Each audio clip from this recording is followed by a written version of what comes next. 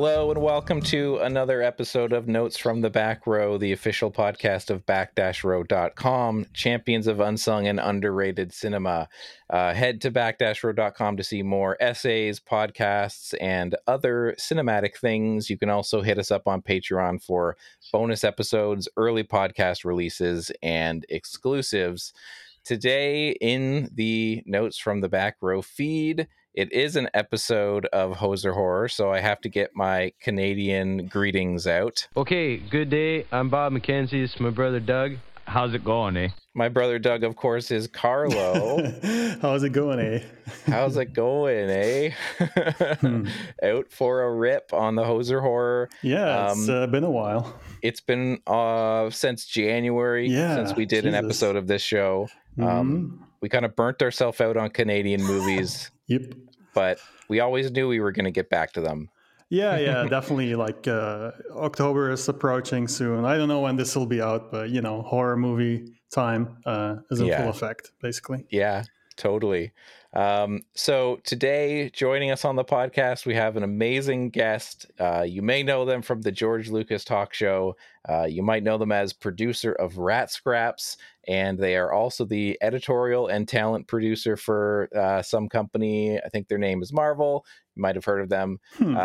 But thank you for joining us, Patrick Cotnoir. How you doing, eh?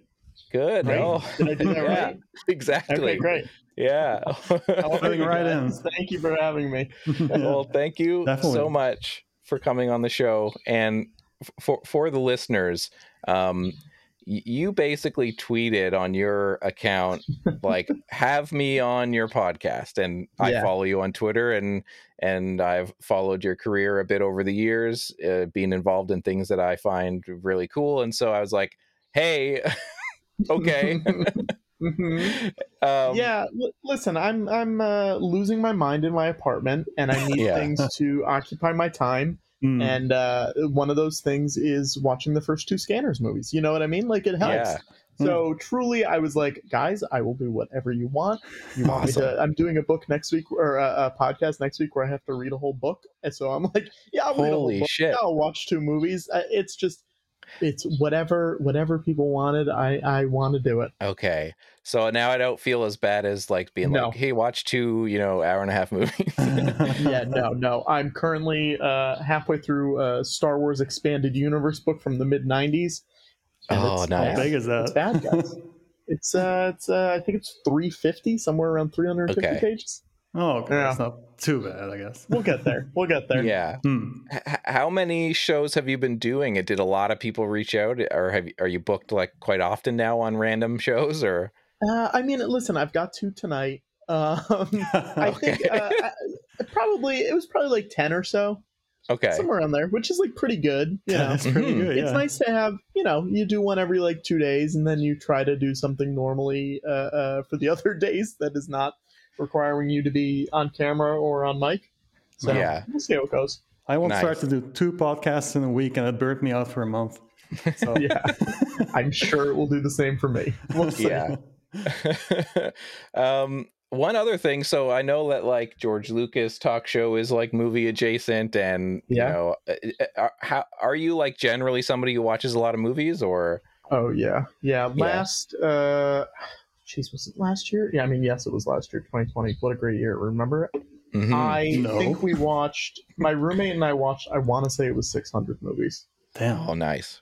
I keep track of all the movies I watched. So this year so far, I'm at Scanners 2 was number 359 for the year. Nice.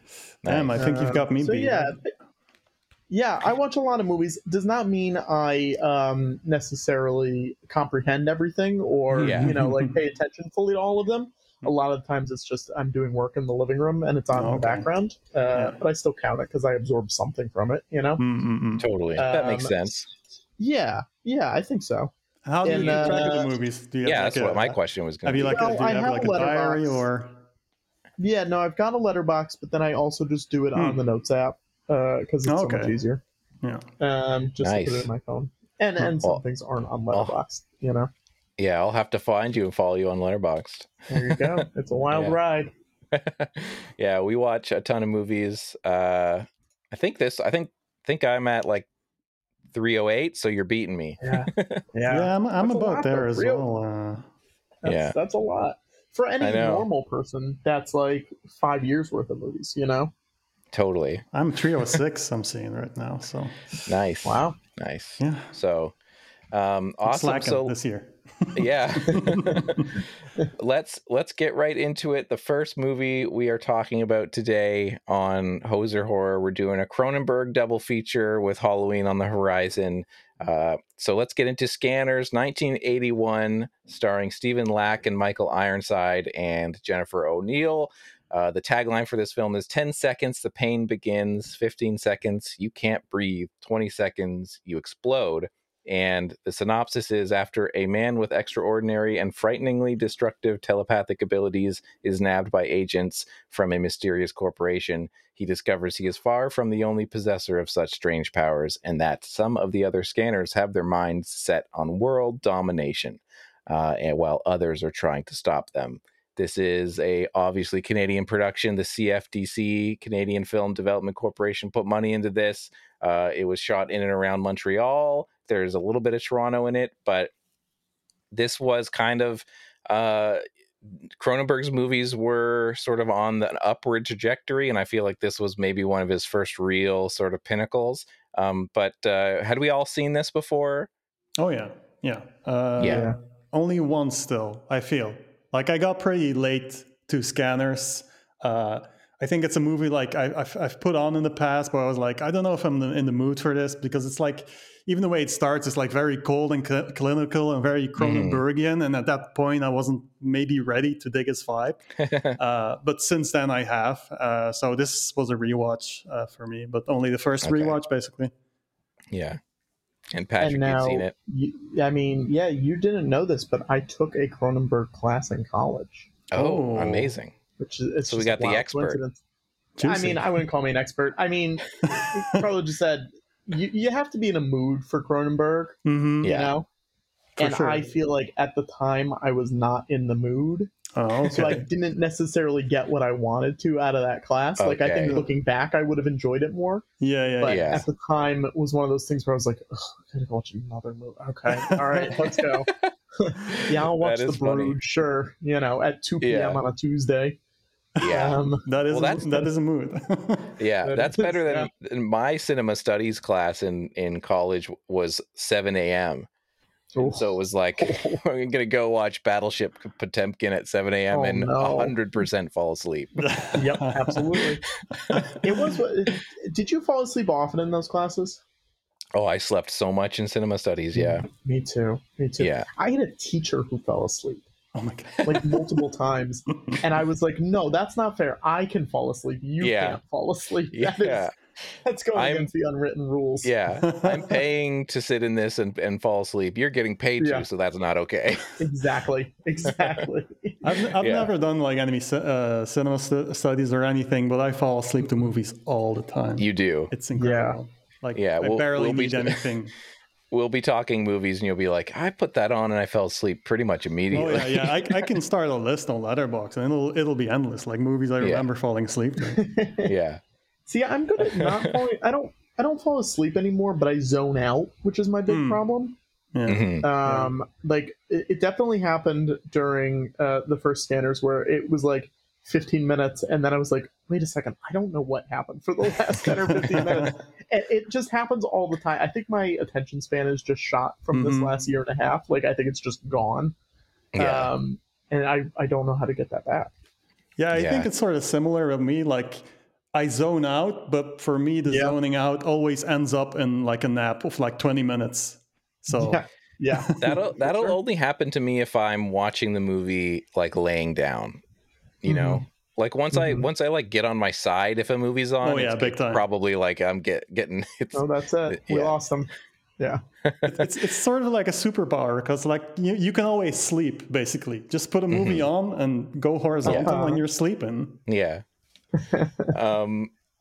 So I also came late to Scanners. I am somebody who, when I grew up, a lot of people I know said it was boring. And they all told me like, yeah, you know, the head explosion is great, but but the rest of the movie is just okay. And so I waited until like last year or the year before to see it, and was like really taken aback by how much I loved it, because everyone had always told me it was boring, but when I watched it last, I was like, oh shit, it was like a jam for me. I was like, this rules. Like, and one of the things that I think is part of why is because like Carla, you said, it's very clinical when it opens, which is true.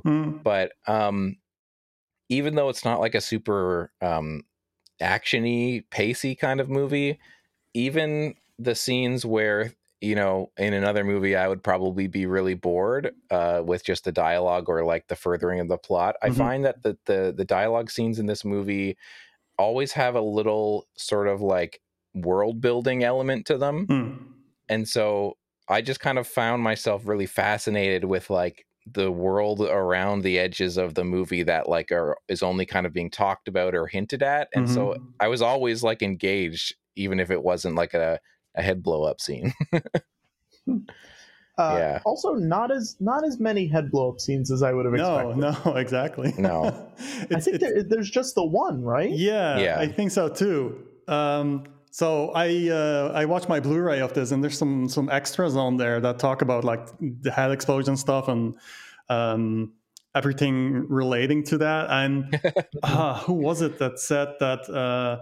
I think like the cinematographer on that, Mark Irwin.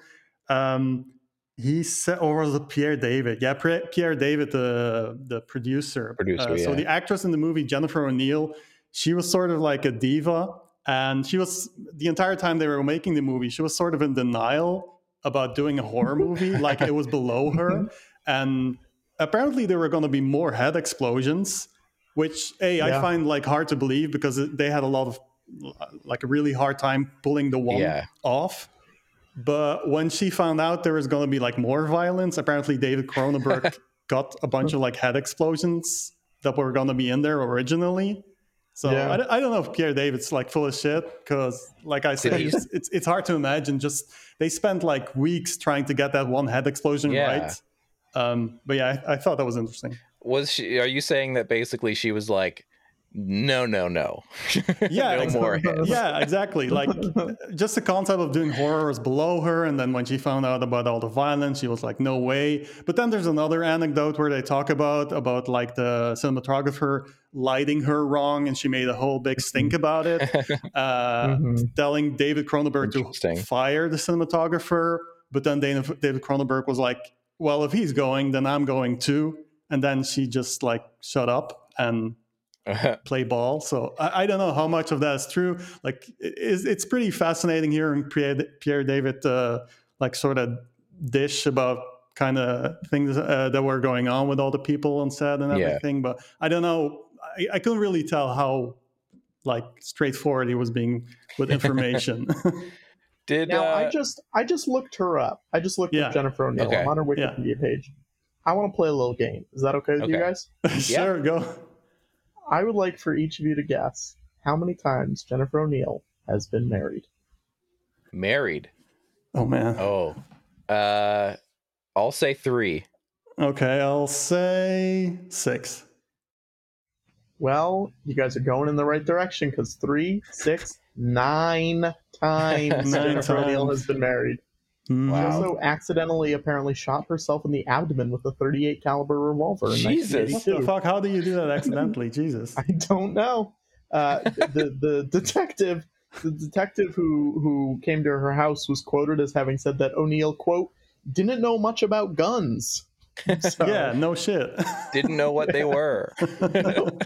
Which hand is which and all that. Yeah. Oh my god, that's crazy. That sort of checks out with the stories they were telling about her. Like, sure. Yeah. Speaking of the head explosion, I'm assuming that we all came across the head explosion either like when we were younger or before they saw the movie.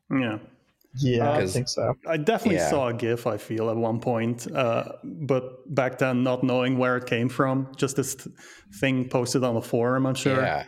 Well, I was going to say, because my experience with it was like that. It was almost like a proto meme where people were using the GIF and I think they were even sharing the GIF around online, saying it was like that guy who shot himself in the head on TV. Sure. Yeah. Like the Bud guy. Like it was a real thing. Yeah, basically. like they were like, this is footage from Yeah, that, and then yeah, it's like this insane head explosion. Yeah, that does sort of ring a bell. Like I probably couldn't tell if it was real or not when I first saw the GIF. Or yeah, and I think I saw it. No, go ahead. Sorry. I was just gonna say it's funny because I had a friend. It's like so ubiquitous that I had a friend use it in his work Slack, not really thinking of it as like something crazy. It was just like, oh, it's a thing that everybody on the internet has seen, and like everybody was horrified. Like, how the fuck could you share that? It's wholesome. I think I saw it for the first time. I had a VHS of like horror movie moments. Oh yeah, that was hosted by like Christopher Lee or something like that. And it was just basically like a best of horror movies. And it was one of those things where it was like mostly monster stuff, and then crazy stuff like this. But then also I remember, I'm just thinking about this now. I haven't thought about this in so long. The thing that scared me the most, I think it's from The Omen, and it's Damien's like riding a bike around like a second floor of a house, and then his mom gets like pushed off the edge, and she's like hanging on the side, and then falls off or whatever. And I remember that being the scariest thing. Not the head exploding, not Goldblum turning into the Fly or anything. I don't know why I thought of it. That just popped into my head. It's amazing. I remember. That was it was called Terror in the Isles, I think, or something. That sounds right. Yeah. That rings a bell. It has like they're like in the movie theater, like talking about horror movies and stuff, and then they like cut to like the movie. Yeah, I think I saw that too. So like this movie, Carla, you mentioned, was incredibly hard to produce. So Cronenberg was basically writing the movie in the morning that was all the stuff that was going to be shot that day, which seems to me like incredibly crazy. Yeah, I mean, they started this movie and the script was like barely done, so they're really like winging it from day to day, kind of not really knowing what they were going to shoot until the day off. So yeah, that was pretty hard, and it was supposed to be to go in production a couple of years earlier, but then David Cronenberg like put it aside for The Brood when his wife got pregnant. And a couple of years later, someone came to him like with enough money to make it, but they said like, you have to bang this out fast. So it's a movie where they couldn't like they couldn't get like self-conscious about decisions and stuff, so it's like all very raw and like on the spot decisions, like just a chain of that, and that's the result.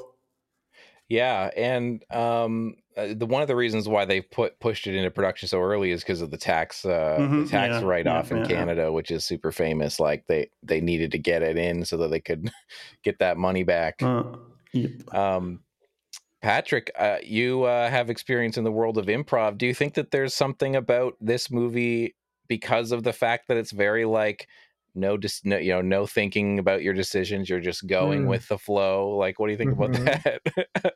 Well, I mean, listen, I'm not going to name names, but I feel like I've been through so many projects that get debated to death by committee.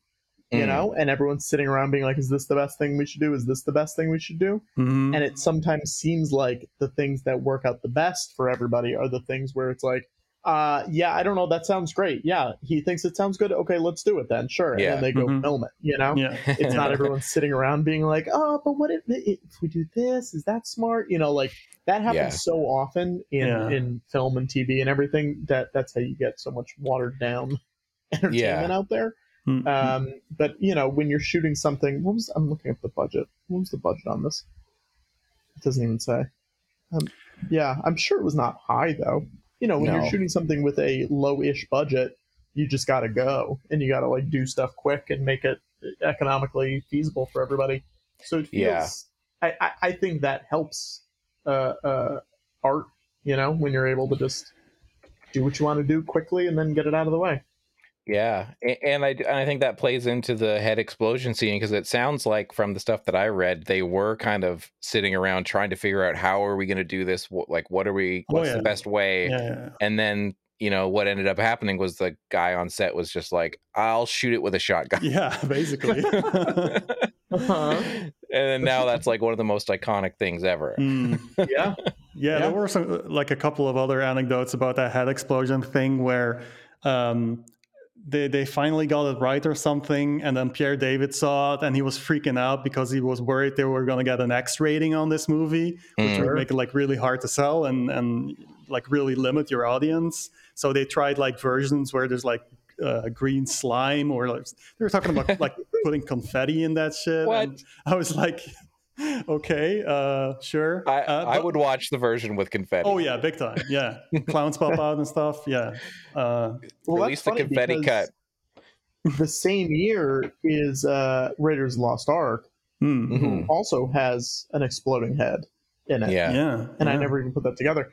And they had to like trim frames from it and put like fire over the shot so that they wouldn't get like an X or an R rating or anything like that.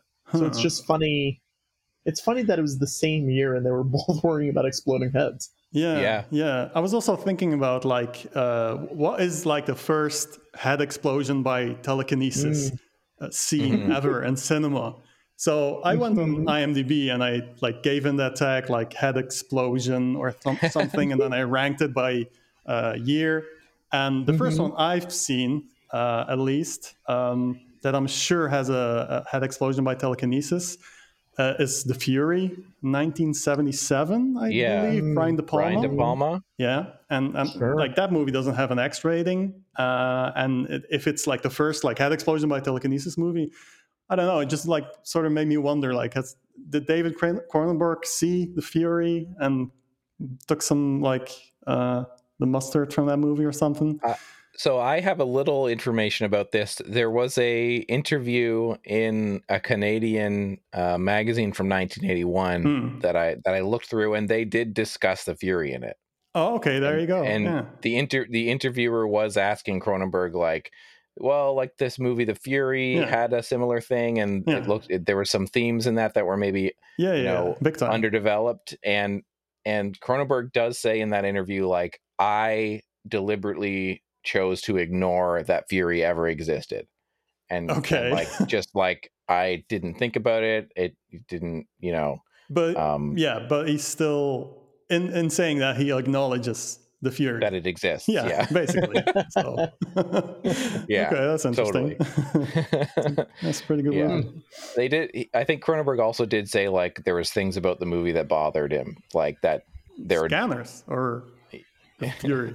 Fury. Oh, sorry. The Fury. Okay. Yeah. Like he felt like that they'd set up all this stuff and then he didn't like the head explosion. Yeah. Comes too late. I didn't like how they did it. No. Yeah. They should have just shot it with a shotgun. Yeah.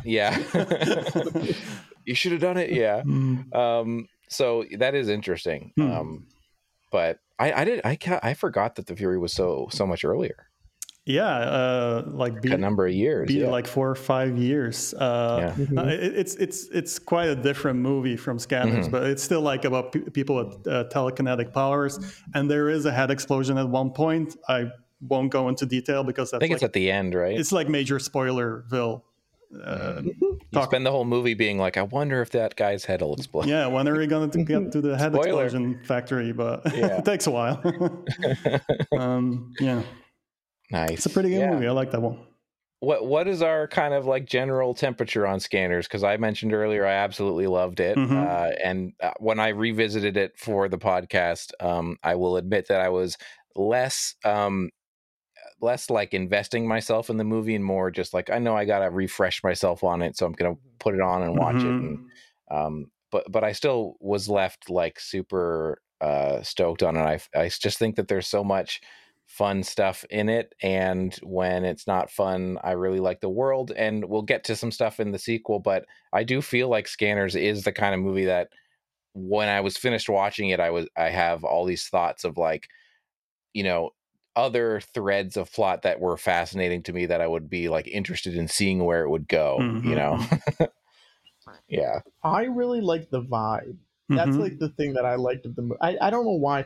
I was watching it, and both of them reminded me. I've been on a Twin Peaks kick lately. I've been rewatching Twin Peaks, and both of them had moments where they reminded me of Fire Walk with Me, the Twin Peaks movie. Yeah, I can see that. God, what is he in the first one? Is he the? Yeah, I think it's Patrick McGowan in the first one. Reminded me. I mean, if you've seen Twin Peaks, you reminded me of Mike. And then the guy in the second one with the long hair in the beginning, who's like, the bad guy, basically. Yeah. Sort of like Leo. A lot of Bob. Yeah, Bob. Bob mixed with Leo, maybe. Yeah, definitely. Yeah, I can see that for sure. So I really like the vibe of both of them. I got a lot I want to talk about the second one. The second one, there's a lot going on. Yeah. In my mind, I was like, I feel like we're gonna have more to dig into with number 2. Yes, and also the first one's been talked to death over the. Exactly. You know what I mean? Like everyone talks about it. Like, but that's it's a classic, baby. Yeah. Ooh, baby. But also another thing before we stop talking about the first. I mean, Dick Smith did a lot of the prosthetics for this movie.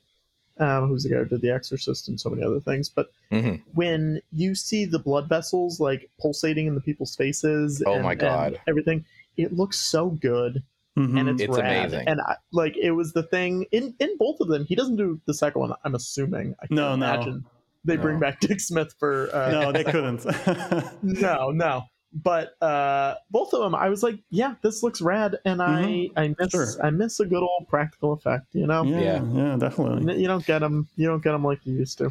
Yeah, they do a little bit of the similar thing with the like sort of veins and blood vessels in the second one, but that scene from the poster of Scanners where Michael Ironside has the bladders all over his face and they're filling up is so fucking gnarly.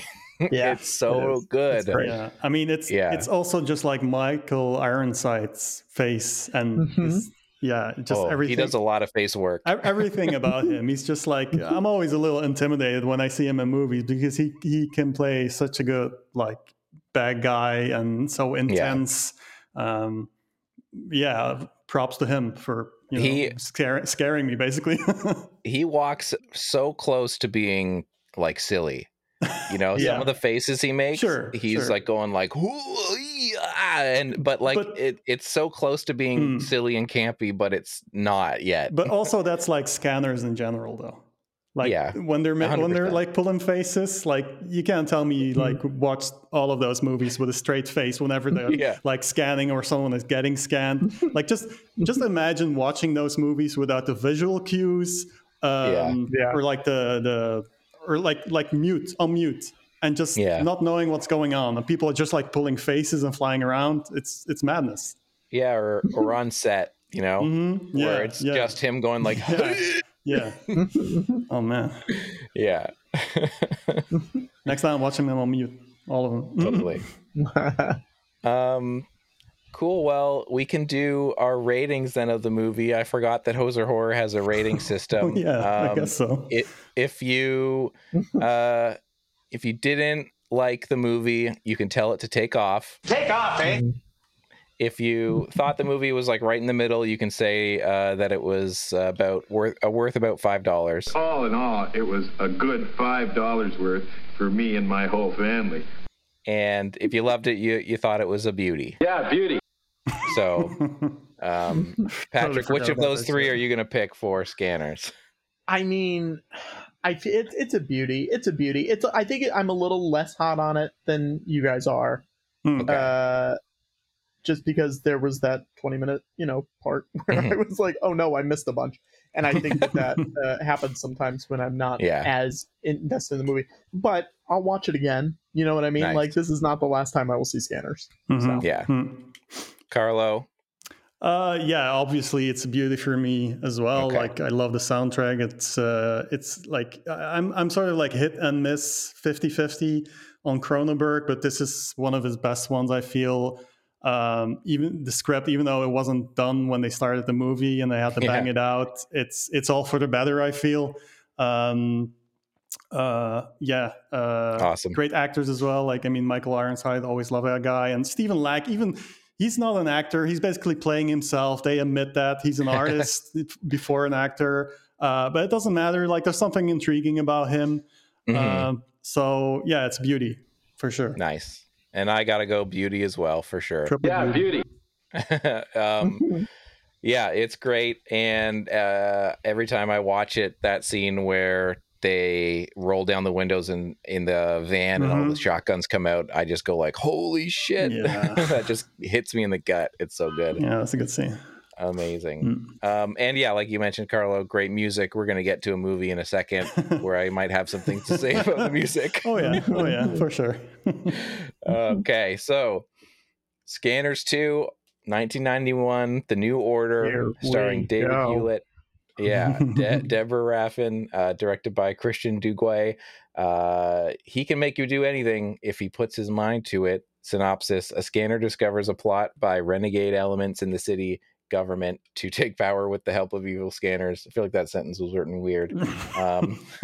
Did you write it? No. Yeah, so this is another Montreal film shot in and around Montreal, produced in Canada. This is Allegro Films and Mallow Films. So the producer, Pierre David, picked up the sequel rights when they were making the first movie and got Christian Duguay to make it, who was a cinematographer and came from television as a director. So they filmed it over 2 months. They were going to try and get the effects supervisors from the first film, but they were not available, of course. And yeah, immediately this movie is like, we're in the 90s. Yeah, but it's like on that precipice of like, it's the 90s, but it's like not fully graduated from the 80s yet. Yeah. It's like big 80s vibes going on still. Totally. And I had seen this previously. When I last watched it was actually when I saw Scanners for the first time, and I did a double feature with 1 and 2. And so obviously I think that time Scanners 2 came up a little short. Yeah. And so this time I was like, okay, I'm going to revisit number 2 and see how I feel. Yeah, I remember watching probably all of them for the first time a couple of years ago. I did 1, 2, 3. And so this is weird. For some reason, the only Scanners movies I had seen up until that point were Scanner Cop and Scanner Cop 2. Okay, I was going to bring those up. I'm so happy. Okay. Yeah. I don't know why those were my first Scanners movie. Oh, yeah, I didn't pick him. That's why. Yeah. Okay, that makes sense. So, but yeah, watching the original trilogy for the first time. Also, it's this weird thing. Like 2 and 3 were shot back to back with pretty much the same team, which seemed to be this thing that they just did in the 90s. Like they would take, like they did it for Darkman as well. 2 and 3 came out back to back. Yeah. Critters 3 and 4, same thing. Back to the Future. Yeah, 2 and 3. Yeah, exactly. Not those aren't like direct to TV cheap sequels shot back to back, but yeah, same concept for sure. Yeah. Get it all done, in maybe slightly less time than you would if you waited. Yeah, I mean, like you say, Scanners 2 was shot in 2 months, but are those like 2 months, not Scanners 2 and 3? I guess, like but probably not in its entirety. Maybe, I don't know. Yeah. Yeah, and so you hadn't seen this, you mentioned, Patrick. No, I'd never seen this one. Did you have any idea of like what it was going to be going into it, or? Nope. Okay. I had no idea. I didn't know anything. I mean, listen, here's what I thought was going to happen. I thought some heads were going to blow up, and guess what, guys? They didn't. Sure enough. They didn't. One kind of blow. It's like a little volcano. Yeah. And then at the end, there's sort of like a blue ball situation. That sucks so much. I was so like, oh yeah, that happens. Yeah, I forgot about that. Yeah. Now, here was something I was trying to think of while I was watching this movie. Are there any sequels that came out much later than the original where a new creative team basically shows up and a new cast and crew shows up that are good? That are good. Yeah, I can think of one like top of my head. Okay. Have you seen Psycho 2? but Anthony Perkins is in that. Yeah, but he's the only one, though. And no, the sister's and Vera Miles. Vera Miles. Yeah, but aside from those two actors, it's like, I don't know. It's like 20 years. Does it have to be completely like a complete break, like nothing at all? I think I was thinking of movies like this where they're like, your parents. We saw your parents years ago. You know what I mean? Like, yeah. I was just thinking of things like that. I mean, there's some weird sequels out there, but there's like none I can think of that are good, like off the top of my head. Like, you've got like a sequel to Easy Rider that came out many years later. You've got like The Birds too. But I don't think any of those are good. I haven't seen them. Yeah, I just like the idea. No, go ahead. I was just gonna say the ones coming to my mind are ones by the original people. Like, I know the guy who made SLC Punk made one like in the 2000s that was just like garbage. I just like the idea of a producer being, I guess the producer is the same on this, but like a producer on one of those sequels being like, listen, I know every single other one of these is bad, but this one's going to be different. This one's going to be good. And it's just, it's not. Yeah, they kept Michael Gross, but they did do a lot of Tremors movies that were just like sure. not that good. And one of the things about this is like, immediately it feels almost like the first scene in this movie is a scanner going into an arcade and using his scanning technique to play Operation Wolf and blow all the stuff in the arcade up. And I was like, is set. I know, because it's so like, all right, Scanners 2, I want to see what these scanners it's the are 90s, baby. Yeah, what are they doing? Scanning. It's going to be so crazy. And then he's playing a video game. It's like, what? I mean, I would scan to play a video game. Yeah, to like get free tokens or something. He just steals his tokens off a guy. Doesn't scan them at all. Felt like, now that I'm like thinking back on it, it kind of felt like an X-Files episode. Yes. Where that was like the cold open, and it's like, it just feels so much lower stakes. Pretty much. Oh yeah. And I'll say this, I didn't dislike it. No. Because I think it was silly. Like, objectively, I know it's not great, but like it was silly, and I did have fun with it. In it's Thursday afternoon, I'm going to watch a movie on the Sci-Fi Channel, something like that. No, I get you, totally. Are you gonna, like, have you seen Scanners 3? I've never seen Scanners 3. It is streaming. I watched it on an app called Tubi. Yeah. Oh yeah, Scanners 3 is streaming on there. Listen. Okay. We've talked. I've watched 360 something movies this year. There's a solid chance I watched Scanners 3. Hell yeah. Yeah. So definitely watch Scanners 3. It's like if you think this one is silly, oh man. You really like Scanners 3, don't you? Like comparatively, right, Carlo? Oh yeah, big time. Like I think like Scanners, the original to me is like a genuine masterpiece, and Scanners 3 to me is like a masterpiece of unintentional humor. Yeah. Sure. Yeah. Now what about Scanner Cop? Scanner, I'm sort of like lukewarm on the Scanner Cops. They're silly as well. I don't think they're amazing. I think they're like on the same level as this one, on Scanners 2. Like they're silly, but they're not great. But then there's Scanners 3, which is like somehow lightning in the bottle with the same team. I don't know how it happened, but it's just completely bonkers. It is funny to me that for Scanner Cop, the producer was like, now it's my turn to direct. Jerry David just like... Yeah. That didn't happen again, did it? Going. No. Yeah, I still haven't seen Scanners 3. We'll do it for the show if you want. Like, I will gladly rewatch Scanners 3 anytime. You guys should do Scanners 3 and both Scanner Cop movies. That was sort of like the plan we had in mind going into October. Like, let's do like all the Scanners movies. So, Scantober. Sure. Yeah, there you go.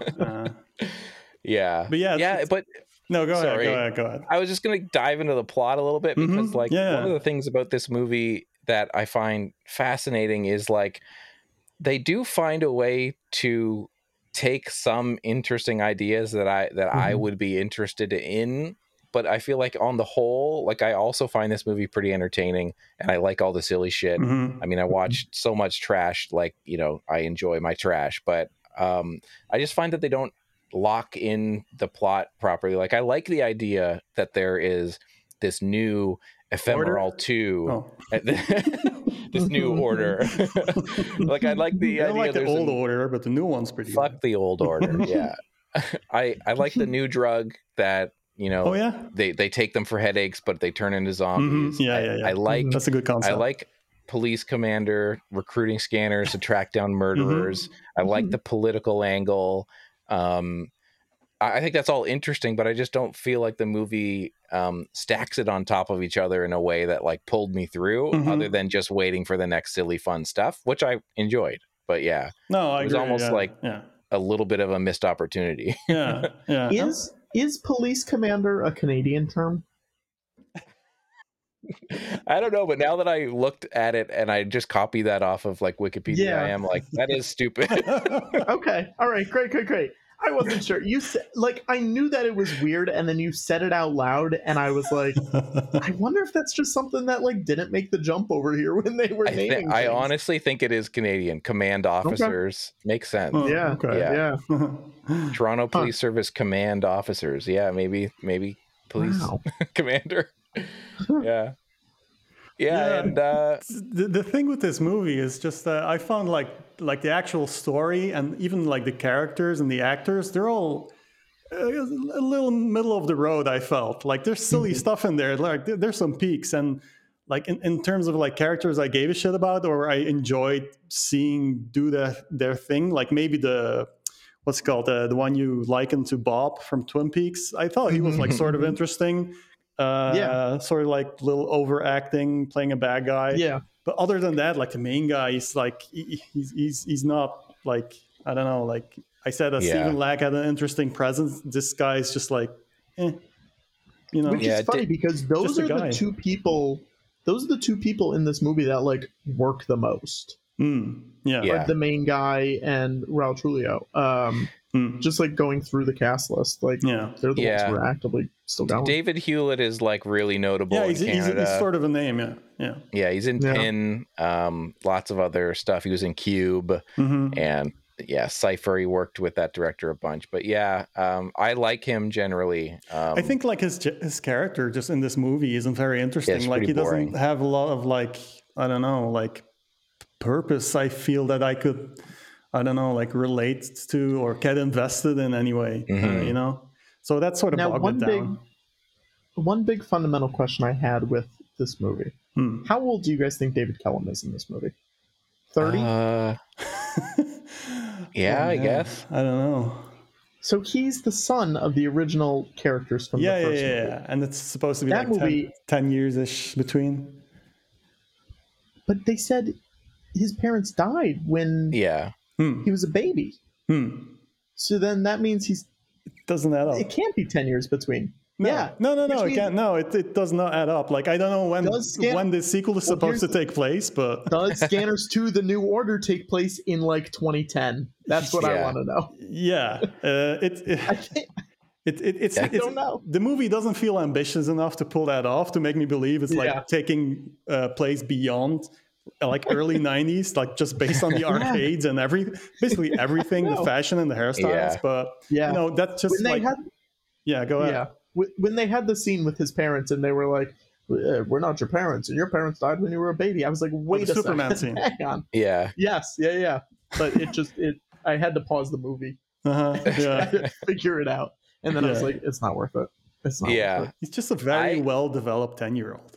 That fucks. I also was like pretty much not like I wasn't paying insanely close attention, and so when I didn't understand, like I was like, wait, is he the baby from the like who like what is his connection? And then I was like, I know that like who they're saying his parents are, but I'm just gonna be like, whatever, I'm not gonna try and figure this out. I'm not gonna give myself a headache here. I mean, who gives a shit,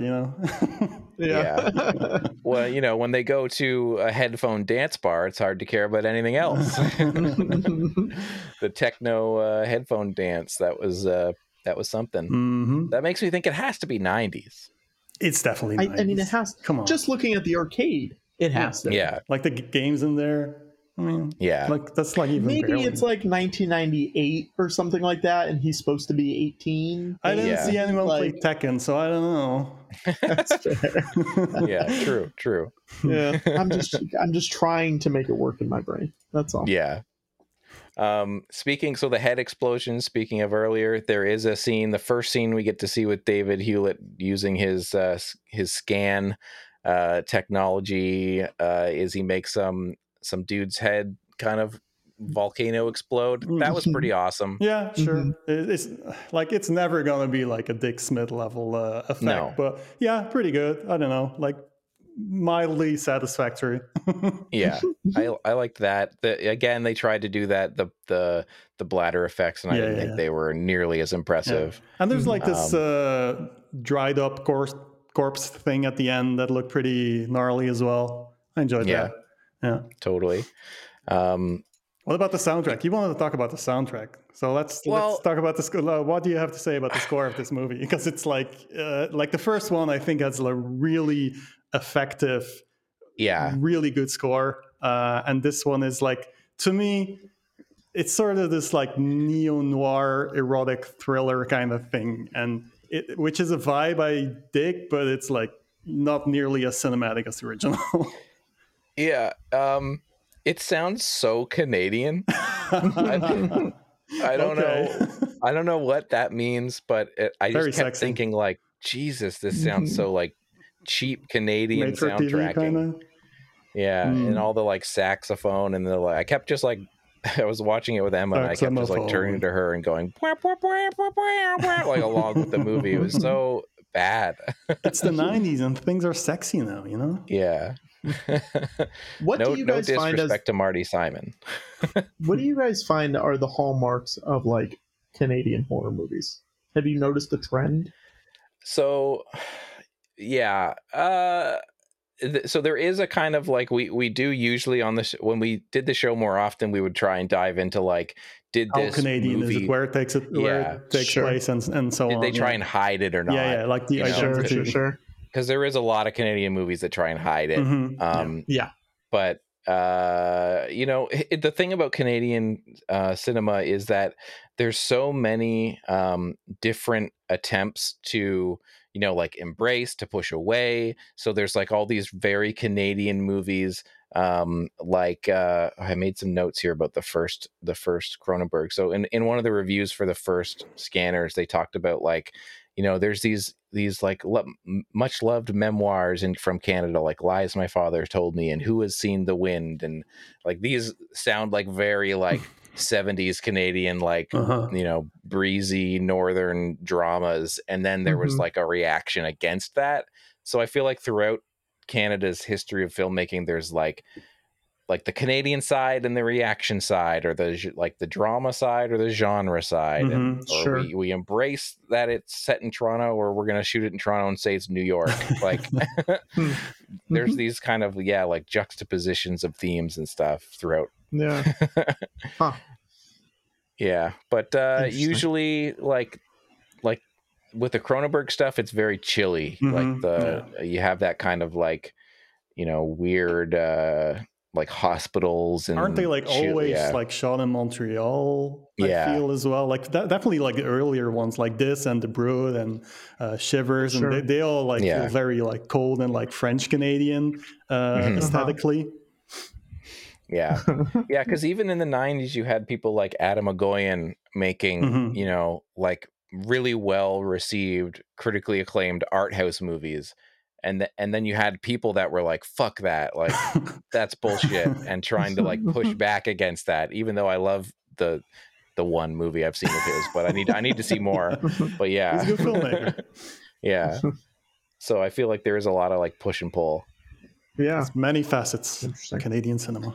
Listen, I learned more in the last 5 minutes than I did in that entire Cronenberg class, so thank you guys. Nice.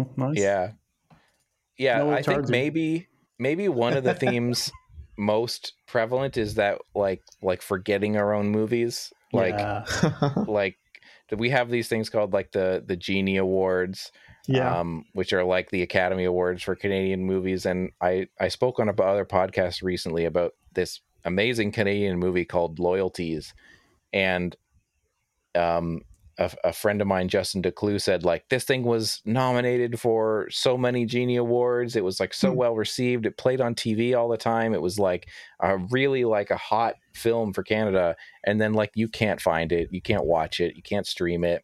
Same thing with a movie we talked about on Hoser Horror called Top of the Food Chain, which is like a hilarious kind of weird offbeat sort of like almost alternative comedy movie.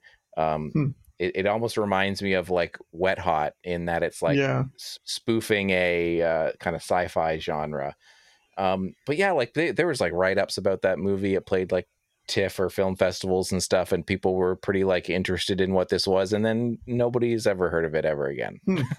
I did just look up loyalties, and it does star Kenneth Welsh, who plays Wyndham Earl on Twin Peaks. So just to bring it back. Oh, nice. I didn't even realize. Back. Yeah, to Twin Peaks. Love Twin Peaks. Yeah, so yeah, I feel like we leave a lot. We turn our backs on a lot of Canadian.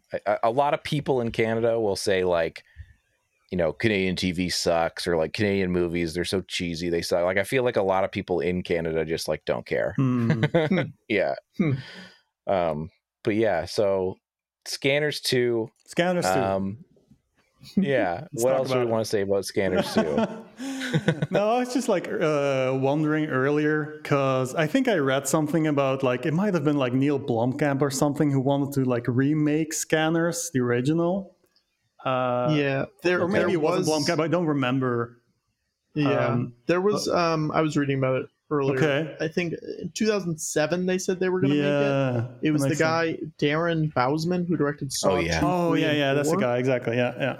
And David Goyer was going to write it, and it was through those lovable Weinstein Company and Dimension Films. And then it was supposed to come out in 2008, but then it just kept getting pushed. And then Bousman said in 2013 that he was not going to make it without Cronenberg's approval, which was not granted. Yeah. Oh, okay. Because I was reading about it as well, and him saying like more like wondering about like Cronenberg and how he feels about this stuff, because like I don't think he was like giving the okay to make a remake. Yeah. But then you look at these movies that were made in the 90s, and like Pierre David is just like making Scanner sequels, and he admitted as well like Cronenberg didn't like that Pierre David was making them, but Pierre David owned the rights, so Cronenberg didn't have much to say about that. At this point, like who owns the rights? I'm sure like Cronenberg doesn't own anything like Scanners wise, like a poster or something. But I think that maybe says more about Darren Lynn Bousman. Yeah, because I think in the Wikipedia it said like I wouldn't do it unless he said like, okay. Just on principle, he wants to know it's okay from Cronenberg. Because which makes me wonder: did the Rabid remake get that, or did they just go ahead without it, or like whatever? I didn't even know there was a Rabid remake. Yeah, came out was like another 2019, I think. Oh, wow. Another Canadian movie. The Soska twins directed. They were like big Canadian thing, but maybe they just were like, whatever, let's do it. I can see that happening like more often than not. Like in the case of Scanners, it's not happening because I don't know, like until someone comes around who doesn't have like any scruples about that, they'll just do it and it'll happen. Yeah, totally tough shit. So I think the thing that I liked about this movie is, I think that the director, Christian, I think that this feels to me like one of those movies where somebody is throwing everything they can at the movie, because it's almost like, I'm coming from TV, I'm a cinematographer, I have to show everything I can do in one movie. So it almost has like a comic book kind of like tone to the visuals and the plot. And I think, sorry? No, go ahead. I have some thoughts about this. I was just going to say, like, I feel like it could have all clicked better together in terms of like making me actually care about what was going on. But in the moment to moment watching it, I was like, hey, not bad. Pretty fun. It's definitely like checking my phone here and there a couple of times. But yeah, it feels like a very like zeitgeisty movie, like Tim Burton's Batman that come out just, and there's like there's a RoboCop sequel as well, and you've got all these like direct to TV quick back to back cash-ins. Yeah.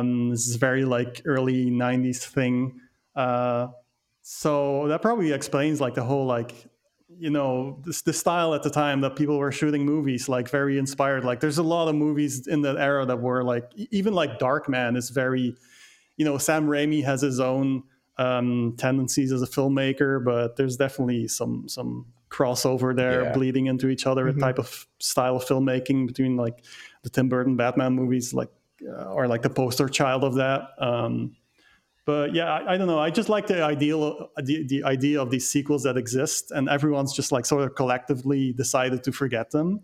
Yeah. Like even when they're not great, I just like that they exist, sort of. And like I'm the only one caring and watching them, pretty much. Yeah, and I don't mind it when a sequel just says like, I'm not going to try and be the original. You know, like I have a lot of fun with RoboCop 3. Like everybody hates RoboCop 3. I like 2.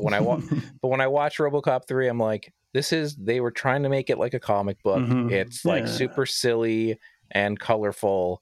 And if I just look at it on that terms, I'm having fun. And so I don't mind that, like, okay, this movie can't hold a candle to the original. Who cares? Like, you know? Yeah. No, I agree. Yeah. Totally. But yeah, I wish it had just been a little better. Can't win them all. Yeah, exactly. Does anybody else have anything to say? I feel like we're all going to land in a good $5 area. What do we think? Yeah. I'd say $5. I think so. Yeah, that's a good. I think it was fun. I think it was more fun than I thought it was going to be, or like I at least, you know, wasn't as bored as I thought I was going to be. Yeah. Which you know, I probably will not watch Scanners 2 again if I had to put money on it. I don't think so. Yeah. I probably won't watch it a third time. I'll say that.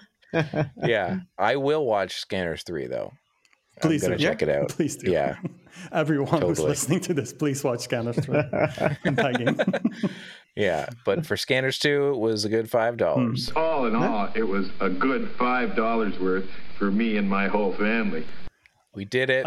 I will also say this: watch Scanners 3, and also go on YouTube and put in Scanner Cop fart, and the first video that should pop up is Scanner Cop : with farts. It's a 27-second video that our friend Justin the Clue made, and it is well worth watching. Amazing. That's all I'll say. It's so fun. Well, this has been so much fun. Thank you, Patrick, for joining us. What do you want to plug? Where do you want to tell people to find you who are listening to this? Let's do it. Thank you for having me. I'm the producer and co-host on this show called the George Lucas Talk Show. You can watch all of them on YouTube. We're pretty much doing them around once a month now is the plan.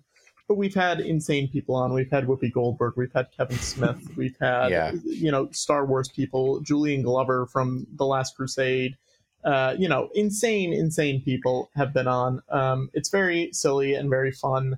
And if you like comedy or Star Wars, or if you don't like Star Wars, just find a guest that you like and you'll probably have a good time. I'm also producing this show called Rat Scraps, which is an improv show in New York. Where famous people come in and tell stories from their life, and then improvisers do scenes based off of them. It's every Sunday night, and we are streaming it online, so you can watch it from anywhere in the world for like $8. I guess if this is coming out in October, you can watch it for $5 in October. Nice. But it's 3-camera setup, full HD. It's edited and everything. It's really cool. It's really fun. And apart from that, I would say follow me on Twitter. At PATRICKCOTNOIR. I'm currently trying to get more followers than the canceled NBC sitcom Sean Saves the World. So help me out. Yeah. And you're posting all the hats that you buy. Buying a lot of hats. Yeah, I saw on Instagram. I checked you out on Instagram. I saw you got a hat of was it Bob and Natasha or the... Yes, Boris and Natasha, the movie starring Canada's own Dave Thomas. Yep. as Boris Mackenzie. and Sally Kellerman. A movie I've never seen, and a movie I will probably never see. Let's watch it. Yeah. Oh, amazing. Thank you so much for coming. You can find myself and Carlo online at the usual places. We'll put all of this in the show notes. Yep. You can find me at YCKMD_ on Twitter. Carlo, you're Carlo Go Carlo. Yeah, Carlo Go Carlo on Instagram and Twitter. Yeah, and so Psycho Pike on Letterboxd. Yeah. So awesome. Thank you again. This has been Hoser Horror. We'll see you next time. See you. Yeah.